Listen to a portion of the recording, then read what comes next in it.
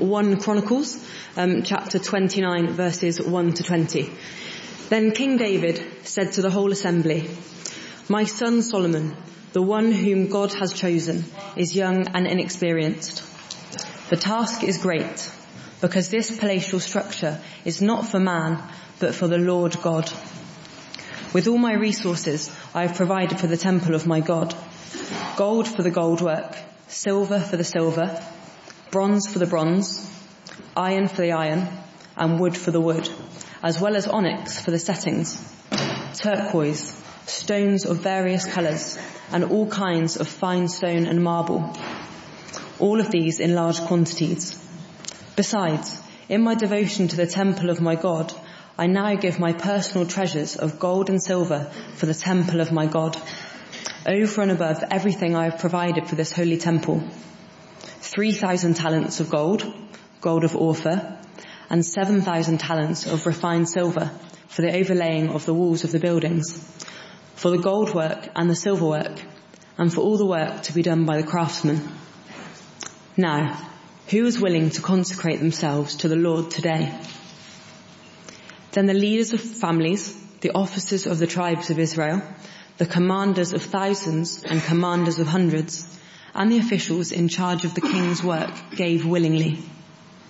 They gave towards the work on the temple of God 5,000 talents and 10,000 darics of gold, 10,000 talents of silver, 18,000 talents of bronze, and 100,000 talents of iron. Anyone who had precious stones gave them to the treasury of the temple of the Lord, in the custody of Jehiel the Gershonite. The people rejoiced at the willing response of their leaders, for they had given freely and wholeheartedly to the Lord. David the king also rejoiced greatly. David praised the Lord in the presence of the whole assembly, saying, "Praise be to you, Lord, the God of our father Israel, from everlasting to everlasting. Yours, Lord, is the greatness and the power and the glory and the majesty and the splendour. For everything in heaven and earth is yours. Yours, Lord, is the kingdom. You are exalted as head over all. Wealth and honour come from you. You are the ruler of all things. In your hands are strength and power, to exalt and give strength to all. Now, our God, we give you thanks and praise your glorious name. But who am I, and who are my people, that we should be able to give as generously as this? Everything comes from you, and we have given you only what comes from your hand. We are foreigners and strangers in your sight, as were all our ancestors. Our days on earth are like a shadow without hope. Lord our God, all this abundance that we have provided for building you a temple for your holy name comes from your hand, and all of it belongs to you. I know, my God, that you test the heart and are pleased with integrity. All these things I have given willingly and with honest intent. And now I have seen with joy how willingly your people who are here have given to you. Lord, the God of our fathers, Abraham, Isaac, and Israel, keep these desires and thoughts in the hearts of your people forever, and keep their hearts loyal to you. And give my son Solomon the wholehearted devotion to keep your commands, statutes, and decrees, and to do everything to build the palatial structure for which I have provided." Then David said to the whole assembly, "Praise the Lord your God." So they all praised the Lord, the God of their fathers. They bowed down, prostrating themselves before the Lord and the King. Amen.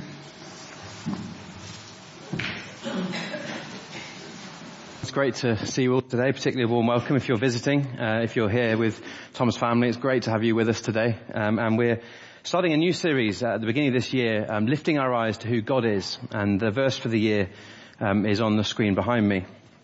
I think this is a great verse. Neil called this verse out for us, and as elders we talked and prayed about it. And I think this is a great verse for us because And on a day like today's baptism, we could have a verse a bit like last year.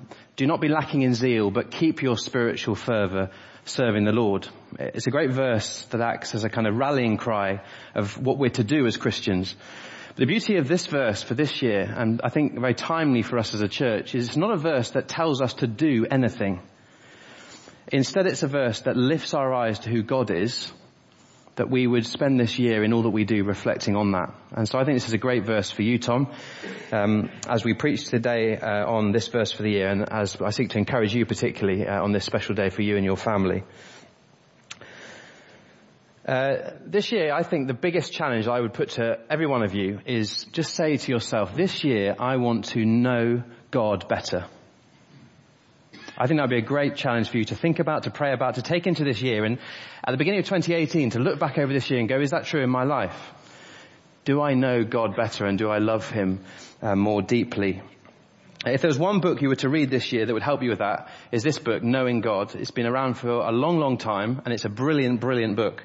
If you read a lot, then you'll love it. If you don't read a lot, you'll love it, but you have to work hard at it because there's things in it will challenge you. But this is a book that I would challenge everybody to read this year if you want to get to know God better. It's absolutely brilliant. And this more modern edition's got a study guide in the back to help you. A friend of mine sells books, and he happens to have given me a bag of copies for only £3 only. So being a little salesman, if you want one of the 8 or 9 copies I've got for £3, come and find me afterwards. I'd love to give these to you so that you can read this year. But it'd be a great challenge. Tom, don't worry, I'm going to give you one later on. There you go. Let's play a word association game. If I said to you, you need to sort of participate with this, okay? Otherwise I'll look a bit silly. If I say Genesis, you might say... Okay, you might say Exodus. Good. If I say Psalms, you might say David or Songs. Good. If I said Mark's Gospel, you would say Jesus. Yeah, very good. If I said to you 1 Chronicles, you would say what? Brilliant. That went to plan. We're looking at a verse that comes from this book, 1 Chronicles, and you may not know where 1 Chronicles is in the Bible, you may never have read it before, but it's a brilliant book. And rather than jumping straight into the verse, I want to try and set the scene of what was going on when this was written, because it's hugely important. 1 Chronicles was written a long time after what I'm going to explain now, but it's referring to what I'm explaining. You'll be familiar with some of the kings of Israel. There was King David in the middle. King Solomon, who finished building the great temple in Jerusalem, and he had a son called Rehoboam, okay? But what happened under Rehoboam's rule is that the kingdom of Israel was divided. There were 12 tribes that made up Israel, and they became divided. And you see on the screen behind me that there was what was called Judah, which was named the southern kingdom, and there was a northern kingdom called Israel. So there's 12 tribes of Israel. 2 of the tribes kind of separate and go south, Judah, and 10 of the tribes go north and become Israel. And why is that important? Because when God's people have a divided heart, it's characteristic of their leaders having a divided heart. But what it symbolizes is a divided heart before God. And after God's people were kind of broken apart, this is what happened. And you can see on the screen here is Israel. The first lot of people, which were the northern kingdom, here Israel, they went off into Assyria. This was a foreign superpower who took them off into captivity in another land. And then a bit later on, the southern kingdom, Judah, was taken off following this red line to Babylon. God's people, who were designed to be together united in one place, were suddenly broken apart and taken off to completely foreign nations. And God's people were in a complete and utter mess. And it's whilst in exile in Babylon that 1 Chronicles was written, and it was written probably by a guy called Ezra, who was responsible for helping to rebuild Jerusalem when God's people came back. And he had one purpose in writing 1 Chronicles, and that was to encourage God's people who were returning home again. And it's a wonderful book of encouragement. The first 9 chapters focus on the faithfulness of God through history, and then after that we get a big focus on King David. So the book of 1 and 2 Chronicles repeats a lot of what you would read in the Bible in the book of 1 and 2 Kings, but with a specific focus on Judah, the southern kingdom who went off into exile into Babylon, but then were released and came back. And Ezra probably wrote this letter or this book, to encourage God's people, reminding them of something that happened in the past. And the person he focuses on to encourage them is David, the great king from the great city.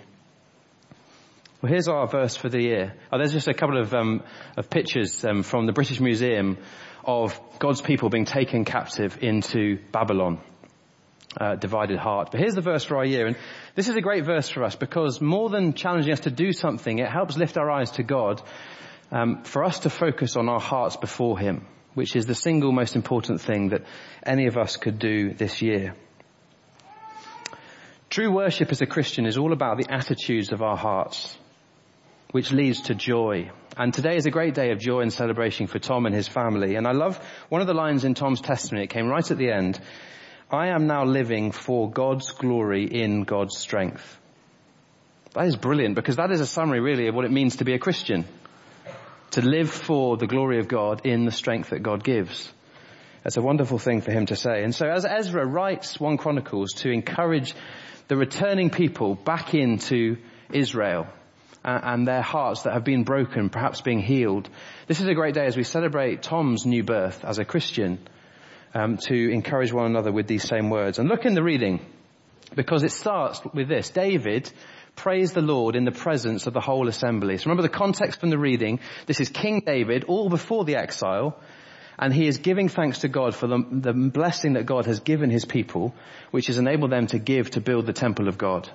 So David is reflecting in his heart his love for God, and he says this, that he praised the Lord in the presence of the whole assembly. And that's really what Tom did today. Sharing his story was his way of praising God in the presence of this church family. But as we go on, just have a look at some of the things that this verse teaches us. David starts off by recognizing who God is. And that is the root of all worship. We can't worship God if we don't understand who he is. And David's psalm or prayer begins with these words, praise be to you, Lord. Lord in capitals in the Bible is referring to that Hebrew name for God, Yahweh, that refers to the covenant nature of God. God is a faithful God and faithful to his promises. And David recalls his faithfulness. And then he goes on, do you see in the second part of our verse, praise be to you, Lord, the God of our father Israel, from everlasting to everlasting. That is a phrase that speaks of the faithfulness of God. And we thought about this last week, didn't we? God is the same yesterday, today, and forever. That is why we worship him, because he never changes and he's worthy of our worship. And then David goes on and he really describes some of the attributes of the nature or character of God.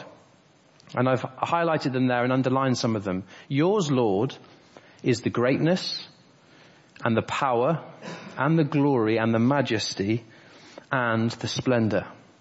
I'll just pause to think about those things for a minute. They're wonderful because these are descriptions of who God is. God is great. God is powerful. God has majesty and splendor and glory. But why are these things more significant? More than just being what they are, things that are about what God is like. Notice too, they're also relational things. They speak of the way that God relates. God is not just great, he is great in the way that he relates to his people. God is not just powerful. He's proved through his history of time, in the way he's dealt with his people, that he is powerful. And so as you reflect on the nature of God, what that does is it helps us to understand how God relates to us and how we are then to relate to him. So David recognizes who is God. He recognizes God's faithfulness. He recognizes the attributes, the characteristics of who God is are played out in the way that he relates to his people. And then we read here, for, which is a kind of Bible way of saying, which means that, or this is the result of, everything in heaven and on earth is yours. Just think about that line for yourself. If everything in heaven and on earth belongs to God, what does that mean for you and your life? If everything in heaven and on earth belongs to God, that means that you belong to God and I belong to him, which is a pretty mind-blowing thing to think about. I belong to God. And so as we reflect on this verse for the year, there's not, in some senses, huge amounts to be said about it. I'd love you to take away one of the cards that are outside on the way out. This has just got the verse printed on it. You can reflect on this for yourself through this year. Allow this verse to speak to you through the year. But what I'd love to do particularly, and to encourage you, Tom, today, is to apply this verse of the year by thinking about that question on the screen. What has happened in Tom's life to enable him to say this? Okay, these weren't his exact words, but his testimony was testifying to this same God. What has happened in Tom's life that enabled him to say this? And what would have to happen in your life perhaps, or has happened in your life to enable you to say this? And the first thing Tom has experienced the grace of God. Have a look at our passage. Just after our verse for the year, it goes on in verse 12. And David, remember, says this, wealth and honor comes from you. And here's the significant bit. Then he asks God a question. He says, but who am I and who are my people that we should be able to give as generously as this? So he's reflecting on all the wealth that God has given him as king and all the wealth that God has given his people. And he says, who are we that you would give us all this, that we can then give it back to you to build this great temple? So think about that little phrase, who am I, David says. Because to be able to say what David has said, in answer to that question, what has happened in Tom's life to enable him to say this? He has experienced God's grace, which most fundamentally means that he has understood that his life is a gift from God. Every one of us have been given our lives as a gift from God. And when you think about your life being a gift from God, that God has given you your life and everything you have, think about then the way that you and I treat God. Imagine this hand here represents who God is and what he has done. And this here hand represents who I am and the way that I live my life. The two often aren't connected, are they? This is who God is, but I live my life as if I'm Lord. This is who God is, but I want to be in control of my own life. And so you see there's this big gap between who God is and the way he should be worshipped and the reality of your life probably and my life, that we don't love God with all that we are. There's this great chasm. The Bible calls that chasm in one way sin. Another word would be debt. You and I here, we owe God a great debt because I don't relate to him as I should. And the problem is this great chasm, this debt, I can't pay myself. I can't be good enough. I can't go to church enough. I can't read my Bible enough, give enough money away to bridge this great debt that I owe God. It's a debt that's just too big for me to pay. But the extraordinary thing that Tom has come to realize is that this great chasm, this debt, has been paid by God himself. That's what the Bible describes as grace, a gift that God has given, where he gives us himself. He gives us his son, Jesus, who was perfect. There was no debt that Jesus owed. And when God gave his son, Jesus, to pay the debt, this great chasm that we can't bridge ourselves is suddenly bridged. Think of Jesus. This is who God is. This is the way God should be worshipped. Who was Jesus? Just like that. Worship God perfectly. So he was everything that we can't be and everything that we need. And Tom has come to recognize that his life is a gift from God. And that is the first thing that enables him to say what we see in our passage. But here's perhaps almost a more important thing, not just about experiencing the grace of God. What also has to happen in Tom's life, perhaps in your life, to enable you to say these words of the verse for the year for yourself, is that we have to respond. If to experience God's grace is to recognize that my life is a gift, then to respond to God's grace is to give my life back to him. And that is what worship is all about. And Tom's done this. He has asked for forgiveness. He's understood that his life is a gift from God, and he's asked for that great chasm, that debt that he can't pay, to be bridged for him by the one who was perfect, Jesus. He's been baptized, symbolizing, as we've heard, dying to his old way of life and rising up to a new way of life with Jesus Christ as Lord. He shared a wonderful testimony, a personal story. No one wrote that for him. That was his story of the grace of God at work in his life. And now he wants to use the gifts that he has given to serve God. And that's what giving in the Christian life is all about. It's about saying, if God, you've given me everything, if my life is a gift, then I want to give it all back to you. Everything in my life. And you see that in the reading, don't you? Verse 16.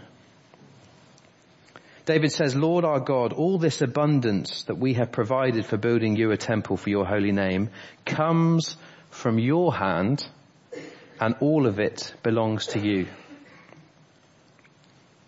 As we reflect on this verse for the year this year, I'd love you just to think for a moment. Think about all the money you have, whether you have a lot of money or a little money. Are you able to say of all of it, it belongs to you, God? So often our attitude is perhaps, well, I'll give this much because that's what I ought to do, I want to do, but then the rest is mine. But if this verse is true, everything belongs to God. And yes, we can give some of it, we can save some of it, we can spend some of it on ourselves, we can use some of it to be a blessing to others, and we have to work that out ourselves in our own conscience. But the point is, all of it belongs to God. Think about your home. All of it belongs to you. Is that the way that you treat your home, or is it your home? Actually, it's just a gift that God has given you and given me to use, to honour him and to be a blessing to others. Think about your gifts. Maybe you're a person who's at work and you're using your gifts for him. Maybe you're not in paid employment, you're still using your gifts. David says, all of it belongs to you, Lord. If that's true, then this year, as you think about the gifts that God has given you, the passions he's laid on your heart, what could you do to use your gifts to serve God and other people? Think about time, maybe the most precious gift of all. Last year was a busy year. Maybe this year we need to treasure the gift of time that God has given us more. Think about, how do I spend my time? How do I waste my time? How do I invest my time in a way that will really honour God, be a blessing to myself and be a blessing to other people? And Tom, here's a couple of things for you. We know that you have a great love for music. That's one of your great gifts. I just encourage you, as you continue to grow, think about how can you use those gifts that God has given you to be a blessing to him. Because if this is true, all of it belongs to you, then your musical gifts aren't your gifts. They're gifts that God has given you. I don't know Tom massively well, but I've noticed a few things about him. Just on following a few things he's put on social media, I can tell here's a young guy who has a real heart for compassion and speaks up against injustice, and just some of the posts you put on Facebook and things. Well, why has God given you that passion? I don't know. But I encourage you, use that passion he's given you. Think about how you can be a blessing to others with whatever it is that God has laid on your heart. See, what has happened in Tom's life that he's able to say what David said in this great few words? He's first of all experienced God's grace. Life is a gift. And he secondly responded to God's grace. He's saying, I want to give my life back. And that was the line in his testimony, wasn't it? I am now living for God's glory in his strength. Just the last question to think about then. What needs to happen to enable Tom to continue saying this? Because actually today he can stand up here and share a wonderful testimony. But the really important thing is he able to share that same testimony tomorrow? And next week and next year, and maybe if God blesses him with many years, when he's 80 years old. If you are 80 years old or older perhaps, maybe you've been walking with the Lord a long time, you'll know the answer to this question now. What needs to happen to enable Tom or somebody else to continue to say these words? There's a bit of an anticlimax in many ways. There's no kind of golden bullet to swallow. If you've been walking with the Lord for a long time, you'll know that this is true. What needs to happen to continue to be able to say what Tom has said today? It's simply to continue to experience and respond to the grace of God. That's all you need to do. And it's God's work in you. Let me illustrate this. Tom, I've got a passport here. It's my passport. I want you to imagine this is yours. Now, if you could go anywhere in the world, where would you go? Oh, come on. There's so many places. Where would you go? Peru. Oh, very good. Okay, well imagine this is your passport, okay? The wonderful thing about a passport, when I'm given a passport by the passport office, it gives me the opportunity then to travel anywhere in the world. And if I have the means, I can go. So if this is Tom's passport and he got the money together, he could go to Peru. But if Tom has a passport, but he just leaves it in his desk at home or in a cupboard, it's wonderful because he's got the passport that enables him to go to Peru. But if he never does anything with the passport, he'll never get to Peru. You have to use it. Sometimes I think many people come to faith in Jesus and it's a bit like being given a passport. I know that I'm forgiven. I know that I belong to God. I know I've got this perfect eternity waiting for me because of what Jesus has done for me. But in some ways the passport kind of just stays in the pocket. I've put my trust in Jesus, but I never really grow to love him more. I never grow to experience all that he has for me. That'd be like you, Tom, having a passport, but never maybe getting to Peru. And don't worry if you don't get to Peru, because you'll get there in heaven and it'll be much better than it is now. But the point of the illustration is, if I put my trust in Jesus, but I don't then continue to grow to love him more, it's like owning a passport but never traveling. We put our trust in him so that the rest of our life is an adventure getting to know him more. And the more that, Tom, you put your trust in God, and the bigger he gets to you, the bigger your awe and wonder of God gets, the deeper and deeper your relationship with him will grow, and the better and better your relationship with him will get. Now, of course, this will take patience. There's times in our lives where life gets difficult. Our timing often isn't God's timing. Sometimes part of God's plan to help us to get to know him better is to take us through difficult times. It's not what we want. So we need patience as Christians. We also need perseverance, because it's not an automatic thing. Me growing as a Christian, you growing as a Christian, is all God's work in you by his Spirit. But we have to take responsibility for our own growth, in the sense of putting ourselves in environments where we're going to grow, where we're going to learn, to be disciplined in reading our Bible and praying. These things are hugely important. But Tom, today particularly, we want to give thanks for your life. We want to give thanks for your story of how God has worked in your life and how you now want to give your life to serve him. And I'm confident God will use you powerfully in the future, but not because you will ever become great, but because you serve a great God. And if you keep on experiencing and responding to the grace of God, and if we all do, then this will be a good year as a church, because we'll all grow to love him more. Now, I said I was going to give you a copy of this book, which I'm going to in a minute.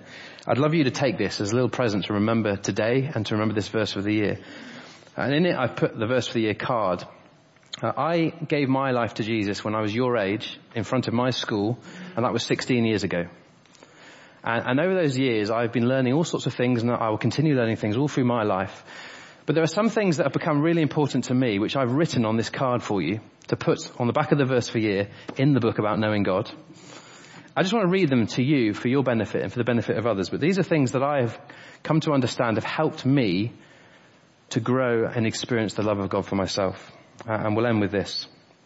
Tom, immerse yourself in God's word, because God's word is where we find the gospel on every single page. And as the gospel burns more deeply in your heart, as you read the scriptures, you'll learn to love God more. So treasure the gospel and God's word. Second thing, this is something I haven't really spent enough time thinking about. Only really in the last year or so have I really begun to think about this. I want to encourage you to really learn to pray. Not just a kind of token 5 minutes in the morning that's important, but really learn to pray.